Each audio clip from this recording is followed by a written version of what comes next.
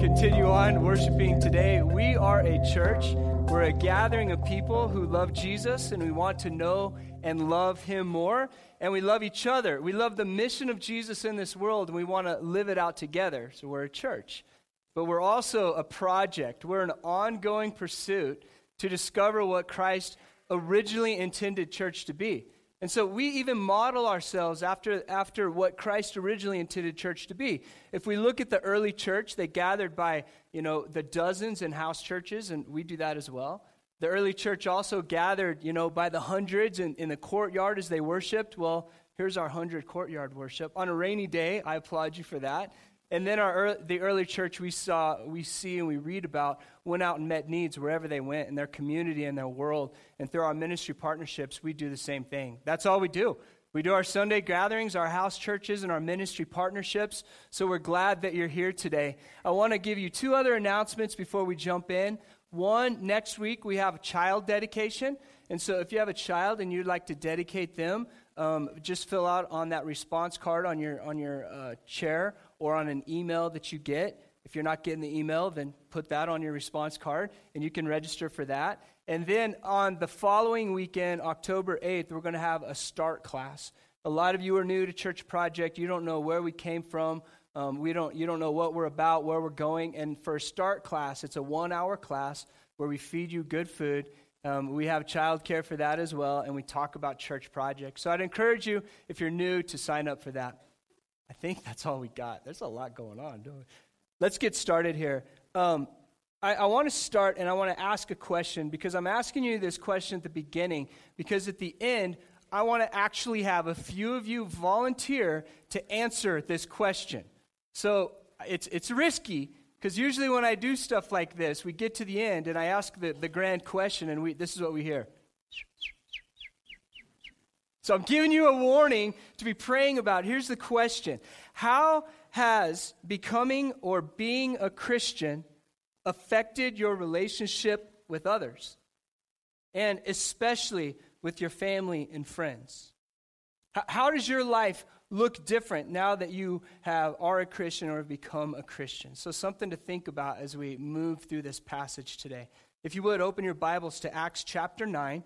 We're going to start in verse 23, and we're going to read all the way through verse 31. If you have one of those big new Bibles, what page is that on? Someone shoot out a page number. 1706. Okay, very good. Thank you, Laura. So at Church Project, we do expository teaching. We go verse by verse. We're working our way through Acts right now. We're in Acts chapter 9, verse 23 through 31. I'll go ahead and read through this, and I'm excited for the message that God has for us today. In verse 23, after many days had gone by, there was a conspiracy among the Jews to kill him. But Saul learned of their plan. Day and night they kept close watch on the city gate in order to kill him. But his followers took him by night and lowered him in a basket through an opening in the wall. When he came to Jerusalem, he tried to join the disciples, but they were all afraid of him, not believing that he really was a disciple. But Barnabas took him and brought him to the apostles. He told them how Saul on his journey had seen the Lord and that the Lord had spoken to him, and how in Damascus he had preached fearlessly in the name of Jesus. So Saul stayed with them and moved about freely in Jerusalem, speaking boldly in the name of the Lord. He talked and debated with the Hellenist Jews, but they tried to kill him. When the believers learned of this, they took him down to Caesarea and sent him off to Tarsus. Then the church throughout Judea, Galilee, and Samaria enjoyed a time of peace and was strengthened. Living in the fear of the Lord and encouraged by the Holy Spirit, it increased in numbers. Let me pray for this as we begin to talk about it. God, thank you for today. I thank you for Luke writing this. I thank you for inspiring Luke to write this. I thank you that we can read this today. I pray that in our hearts and in our minds you'll be moving, that your Holy Spirit will be teaching and guiding us, and that today we'll just fall in love with you all over again. In your name we pray. Amen. Why don't we look at verse 23? And I'm going to go through and pick some things apart as we look at these verses. In verse 23, it says, after many days had gone by. In Galatians chapter 1, verse 18, Paul, his name is later changed to Paul, begins to write about this. Right now his name is Saul. It's not changed to Paul yet. But in Galatians 1:18, he clarifies how many days, okay? These many days were 3 years he spent in Arabia and then Damascus. So it's easy to jump into this without knowing the context, but if you look in different places where Paul himself is writing about this experience, we start out in verse 23 and says, after many days had gone by and there was a conspiracy. I mean, you can go through that really casual, like a week or whatever. But this is 3 years that Saul, from a point, his tremendous conversion on the road to Damascus, going to Damascus, and all this time right now, his 3 years are these many days that have gone by. So, after many days had gone by, there was conspiracy among the Jews to kill him. And in verse 24, but Saul learned of their plan. Day and night, they kept close watch on the city gate in order to kill him. Paul, as he had this incredible conversion, on the way to Damascus, he was going to arrest Christians and kill Christians. And then he came face to face with God. And he was blinded and overwhelmed, and in essence, he gave his life to Christ on the road to Damascus. And so now we see him in many days. Years have gone by now, and Paul was teaching a salvation by grace through faith message. After his conversion, he began to teach that salvation is by grace through faith. Done deal. I've seen Jesus, the Son of God, done deal. That's the message that he's teaching. Now, the Jewish people of this time were teaching a different message. They were teaching circumcision, and by obeying the Mosaic law is how you came to faith. So circumcision and law is what the Jewish people are teaching. Grace and faith is what Paul is teaching. Paul's teaching so enraged the Jewish people of the time, the Hellenistic Jewish people, who could not accept this doctrine of salvation by grace through faith, nor that they could accept that Jesus was the Messiah, the Son of God, and the Savior of the world. So they couldn't accept this wonderful message, so they have a plot to kill him. Paul, I think, is interesting. Saul, I'm sorry, I keep calling him Paul. I will stay with Saul because we're not introduced to Paul yet. So Saul, I think, is interesting at this time. On the road to Damascus, he is coming with authority and power of men and rulers. He's coming on a horse and a carriage. He's proud. He's coming to arrest Christians and kill Christians. Like, this is the Saul we see at the beginning of the story. He is on mission with himself. He thinks he's right. He's fighting for God Almighty to arrest these Christians. And in this story we see right here, years later, after his conversion, he's leaving Damascus in a basket and dependent on others. And he's on mission with God. So coming to Damascus, he's on mission with himself, full of pride, living life alone, on his game. He encounters Christ in this story. The way he leaves Damascus is in a basket, depending on others and on mission with God. One of the defining moments, I imagine, in Paul's life. I mean, put yourself in this story. He's getting lowered through the wall in a basket by others. They have ropes and they're letting him down. I wonder if he's thinking, what have I done? Like a defining moment of just, I came with authority and power on top of my game, and now look, I'm running for my life. Like, what a defining moment. He even writes about this later on. I'd encourage you to read in Galatians about how he writes. I think this was an embarrassing thing for him. Like, this is all new.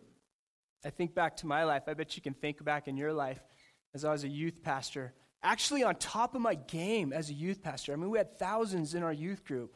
But yet, I wasn't making a lot of money. So I got a job at Walmart, and I was pushing shopping carts. Nothing wrong with that. Loved it. I was in shape. They didn't have one of those cool things that the motor pushed it. No, had to depend on these muscles right here to push it. But I remember thinking, I was like, I just spoke to, a couple thousand. Now I'm here pushing shopping carts, and it's amazing. The people would throw shopping carts at me like, get this, you little slave. I'm like, my basket moment, right? Like, it was good. It was good for me. And I think about Paul and his basket moment. It was good. It was good for him. It was God continually breaking pride in us. And I think about your own basket moments. I think of one for our family that we were able to do. Last week, we celebrated 6 years as Church Project. That is awesome. Not only that, can I tell you something even better? Like, we had a young lady last week give her life to Christ last week during our gathering. Yeah, that's a woo, that's a clap, that's a something. Like, I mean, awesome. But I think about a basket moment for the Havens family, and that was 6 years ago. And that was moving to Greeley to start Church Project and not having a job and having just a few dollars in the bank, but knowing that God had called us. And in a very real sense, we had to depend on so many people, friends and family that were starting to send donations and money to keep us alive, to provide for our habits like eating and sleeping under a roof, things like that. And it was a humbling but a very cool time to see that we were in a basket and others were letting us down slowly. Or picking us up, I guess, would be the better way to say it. Like, what have been the moments in your life that's a basket moment that you find yourself in and you realize that you're no longer living life on your terms or on your power, but you have to depend upon God and the church and others to continually lift you up and support you, provide for you, love you, encourage you, on and on we can go.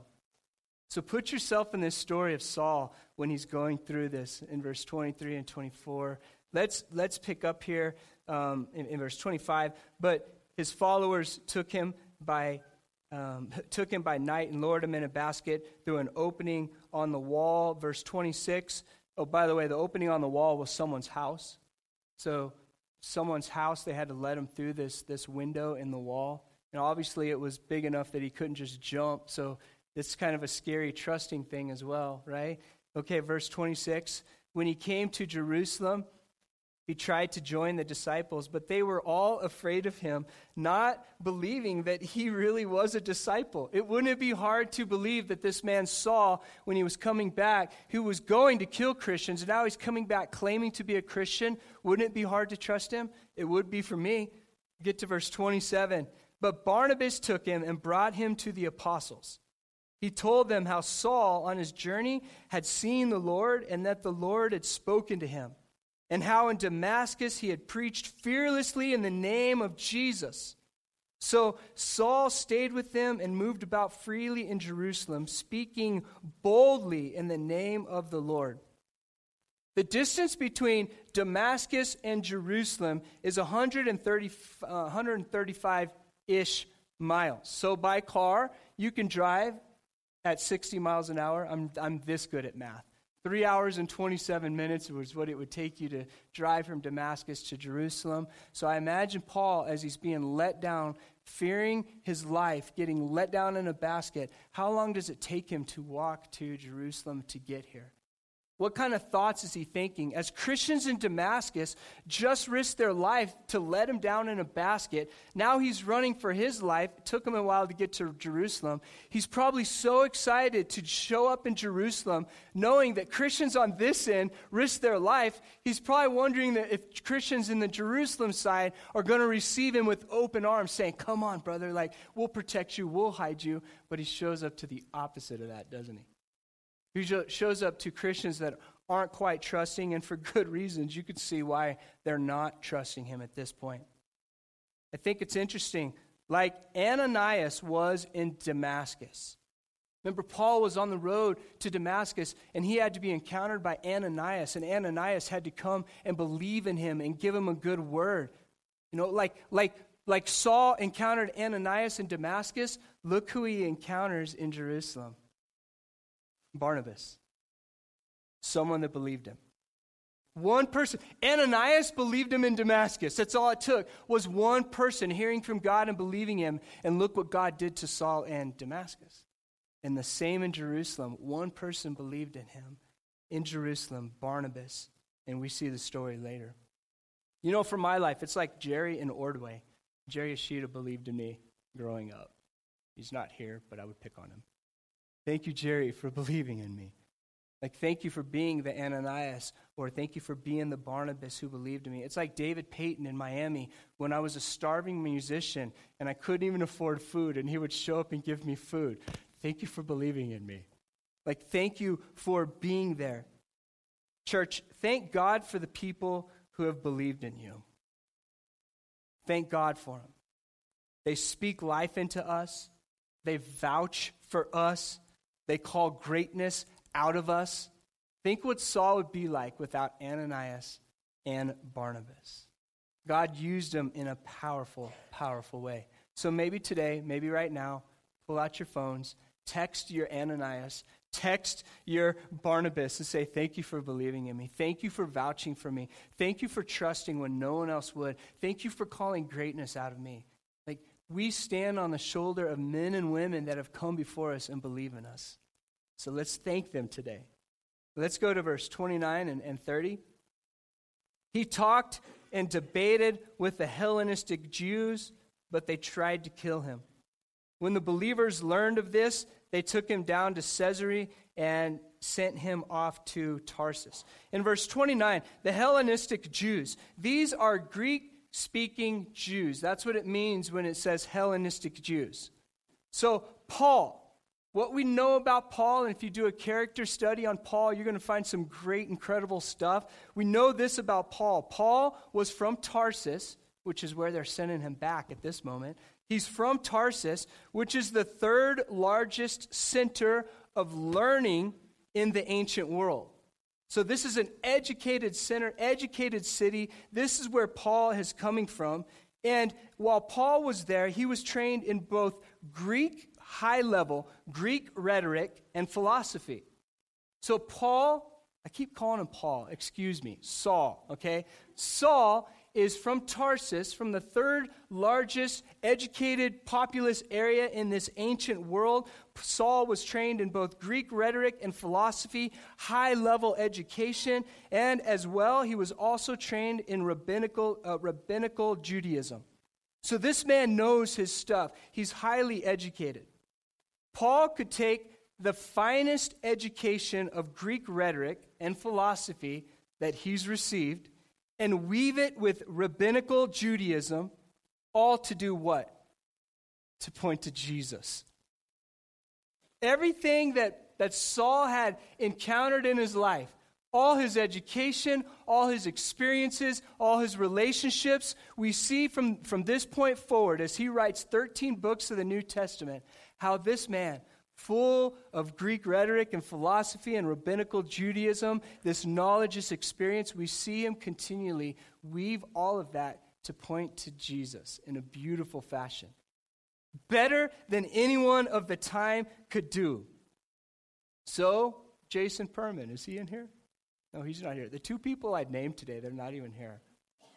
Okay, so Jason Perman, he weaves in Banner Health, because that's where he works. He weaves in being a dad of 3.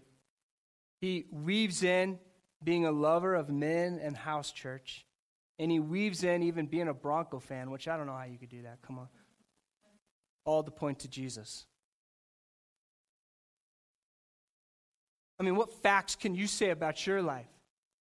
Like what God has done, your education, your experience, what you love, what you do, who you are. How is all of that being the gospel message wherever you go? The gospel message, Saul could weave it with his education and experience to do what? Point to Jesus. And he's giving us a brilliant illustration of not to repeat his steps, but to be the gospel message wherever we go, weaving in everything that God has given us. Like no one is going to represent Jesus more at Arby's than Peter. Right? And we could go across the room and say that to every single one of us. What a cool opportunity. Do you think God has uniquely gifted you and designed you for a purpose? Yes, he has. And look how Saul lived it out. I already mentioned this, but just to jump back on it, I think it's interesting that in verse 25, he departed Damascus by a basket. And then we see in verse 30, Saul departs Jerusalem by a boat. He's continually in movement from this point forward as he weaves all of life together to tell others about Jesus Christ. He is a man on mission. And we can see in verse 31, then the church throughout Judea, Galilee, and Samaria enjoyed a time of peace and was strengthened. Living, I said that really southern, huh? Living in the fear of the Lord and encouraged by the Holy Spirit, it increased in numbers, and all of God's people said, amen. Like, this is the time. This is what's happening with the church. And in verse 31, here's the power. Church, do you want to grow? How do we grow? I mean, just look at verse 31. How do we grow? By living in fear of the Lord and being encouraged by the Holy Spirit. This is how the church grew.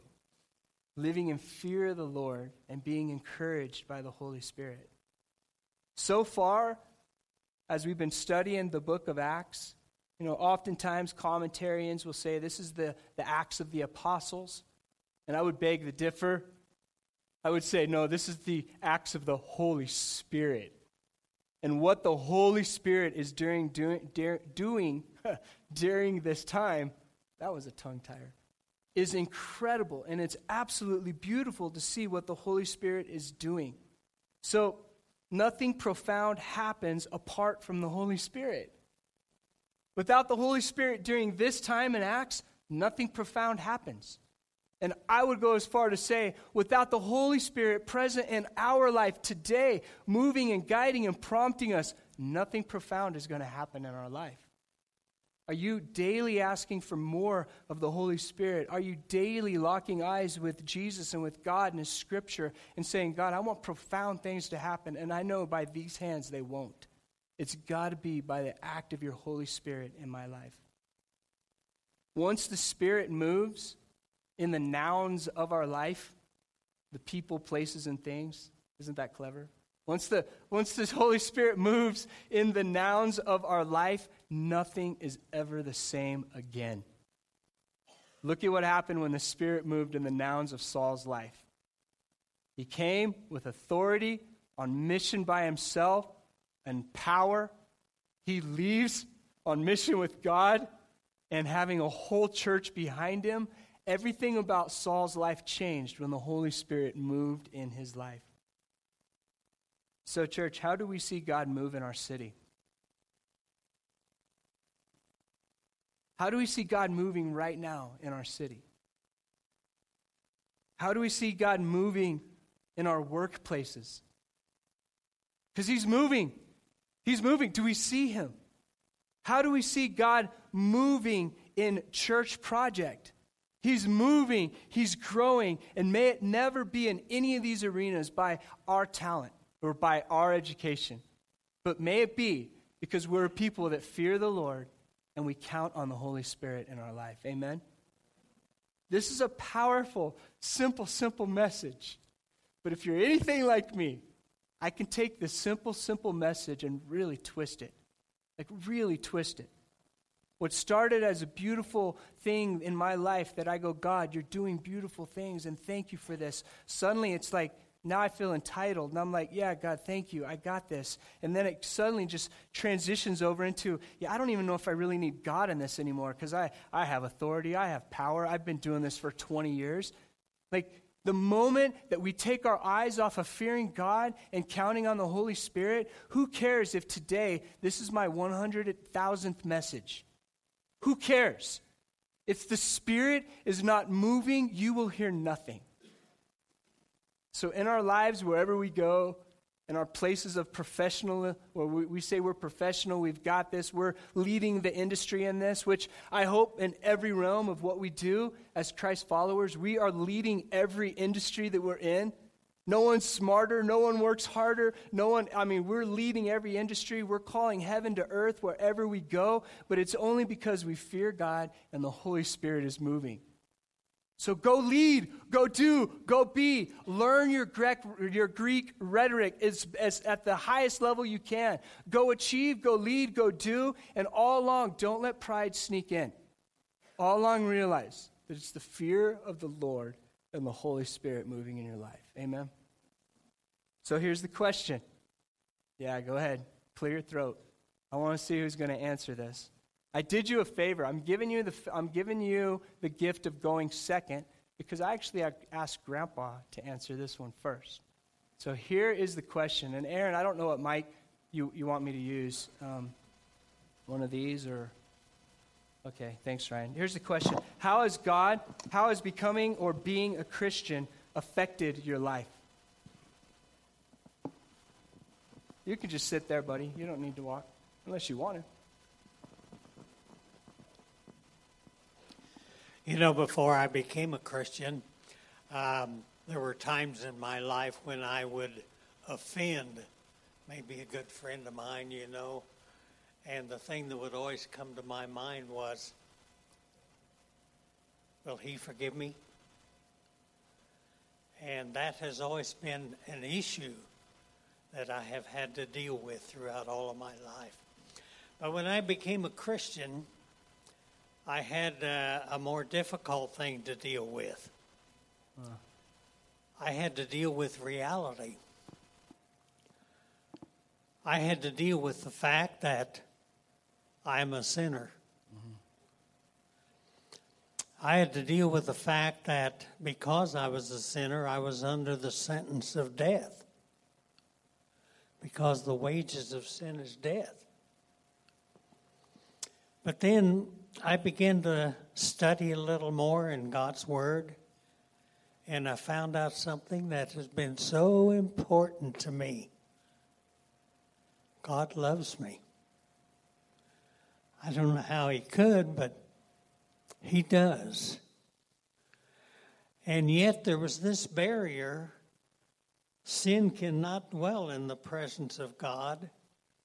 And so I did not have the fellowship with him that I really wanted. And I kept trying to figure out what I could do about that. Well, I couldn't do anything about it. But God could. You know, God only had one son, and his name was Jesus. And Jesus had never sinned. And it's hard to imagine someone like that, but he hadn't. He'd never sinned. And yet, God the Father asked his son Jesus if he would come into the world and pay my penalty of death so that the wages of sin could be forgiven, and then open up his act of forgiveness to me. For God so loved the world that he gave his only begotten Son, that whosoever believeth in him should not perish but have everlasting life. And so one of the big issues in my life was resolved once I began to understand that. I was a sinner, and the wages of sin was death. But God didn't want that relationship to continue like that, so he asked his son Jesus to come into the world, be born of a virgin, and grow up just like we did.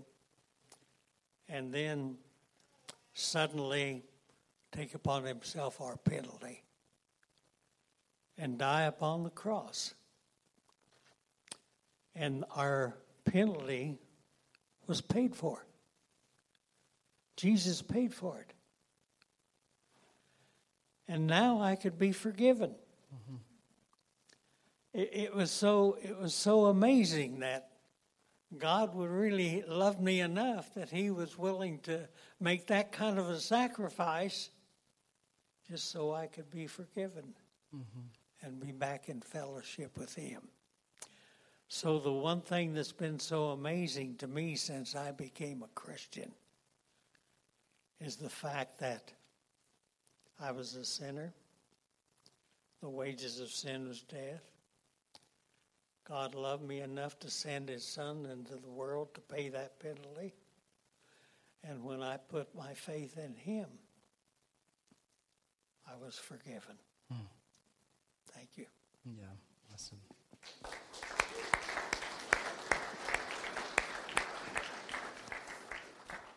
He was a pastor for a lot of years. At 91, you can articulate the gospel in a beautiful way. Thank you, Grandpa.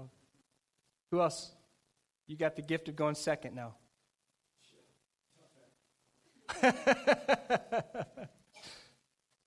Right now we're hearing the bird sounds. I gave you 30 minutes to get to think about this one. Who wants it? Brittany? I know one thing that's really changed when I've been really intentional about pursuing Christ. I grew up in a Christian home, so it's always just growing little by little and learning more about like who Jesus is and how I can copy him. But especially throughout college, my friends would say like, "Oh, you're so bold," or "You're so blunt," and it wasn't until I was at YWAM that God convicted me. Actually, someone who didn't know me gave me a word, and it's First Peter, First John, somewhere in there. But it's like, let people, something along the lines of, let people know you're a Christian through gentleness. And I think I thought gentleness was kind of dumb, like along the lines of being a sissy. And I realized that I was not gentle in my words. And sorry, Jeremy, I touched it, my bad. And that to be more like Jesus meant to be kind with my words and to be a lot more gentle. And so I could still speak the truth, but, it's like what we say as Christians all the time, speak truth in love. It looked a lot more gentle, it looked a lot more kind, and often it looked a lot more like silence, and then me bringing that to God instead of me bringing that to them in judgment. So, Awesome. Thank you, Brittany. Yeah. I think that's me. We'll leave it right here. Who is taking the gift of going third? We'll go with one more. So if you're on edge, throw your hand up. This is your chance to give a reason for the hope you have in Christ.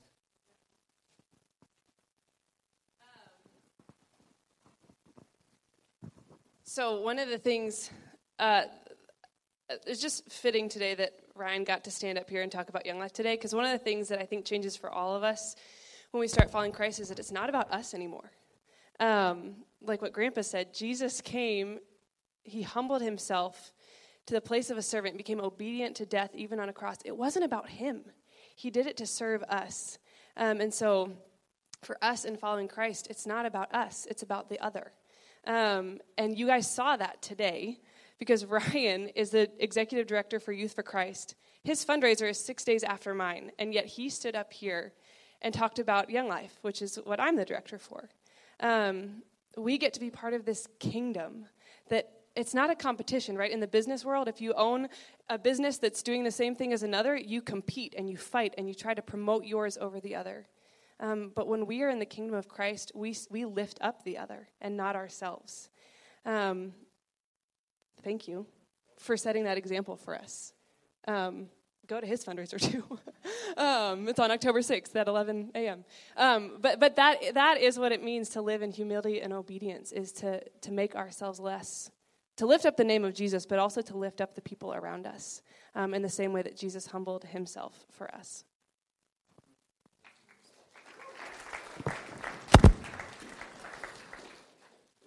This is what I'm going to ask. I'm going to ask, if you would, just close your Bibles and close your eyes. If we believe that the Holy Spirit moved in this time, and without the Holy Spirit moving in this time to do miraculous things, then we believe in the same Holy Spirit today that has always been and will always be.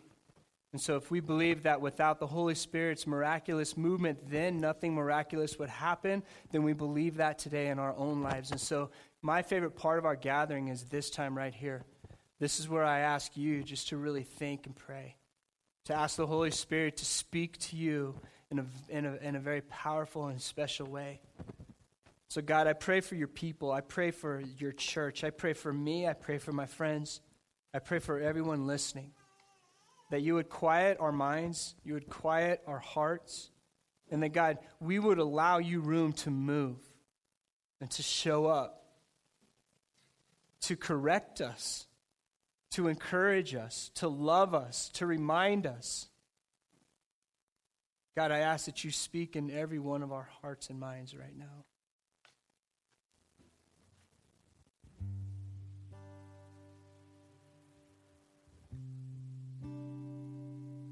God, would you remind us of who you are today and what you've done, as Grandpa articulated, what you've done for us and how our identities are completely changed because of who you are. So may we not in this moment focus on what you've done for us, but may we focus on who you are.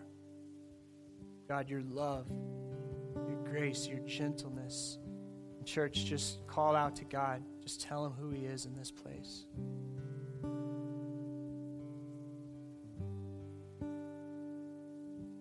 God, your peace.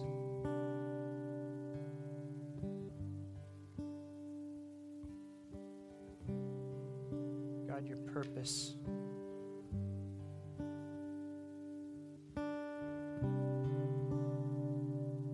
And like a loving father who loves his children, he wants us to give us a new identity. And our identity is found in Christ. And so when God looks at us, he sees the identity of Jesus written on our hearts. He sees a perfect son, a perfect daughter. And so in this place, we know the world has been trying to beat us down and fill our heads with lies. So in this place, God, would you remind us who we are? Like your sons and daughters? Would you heal us? May we know in this place that there's no action that we could ever possibly do that would separate us from your love. So that thing we did last night or last week or 4 years ago, that doesn't matter anymore. When we call on your name, we embrace the grace message. We understand the weight of our sin. And we live for you. God, you see perfect. You see Jesus. So God, I pray against all of us right now. If there's anything in our head or in our heart that says we're not worthy or we're not capable or we can't be loved, that would be killed right now. That God, we would know that we are worthy, that we are worthy of being loved, that we are capable, that we are enough because of you. So Holy Spirit, move and heal in this place right now. God, I pray that if there's anyone in this room that has never called on your name, that today would be the name they call on your name, that they say, God, enough of me living on my own and for me. But God, I want to live for you, directed by you and loved by you. I want my identity to be in you. And in church, if that's you today, I ask you, just call in the name of Jesus. Say, Jesus, come into my life. I give you control. And I would encourage you also to just on your response cards, just make a note of that. Put your name and number down. Put it in the offering in the back left, that black box. We want to talk to you. We want to show you. We want to tell you how much you're loved. You're not alone. You have a lot of people that love you.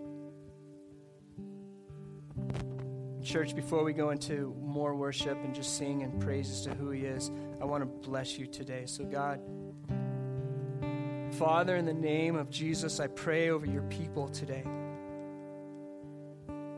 I pray that you would bless them and keep them. Make your face to shine upon them. Be gracious to them. I pray that you would give them your peace and that your kingdom would come and your perfect will would be done on earth as it is in heaven.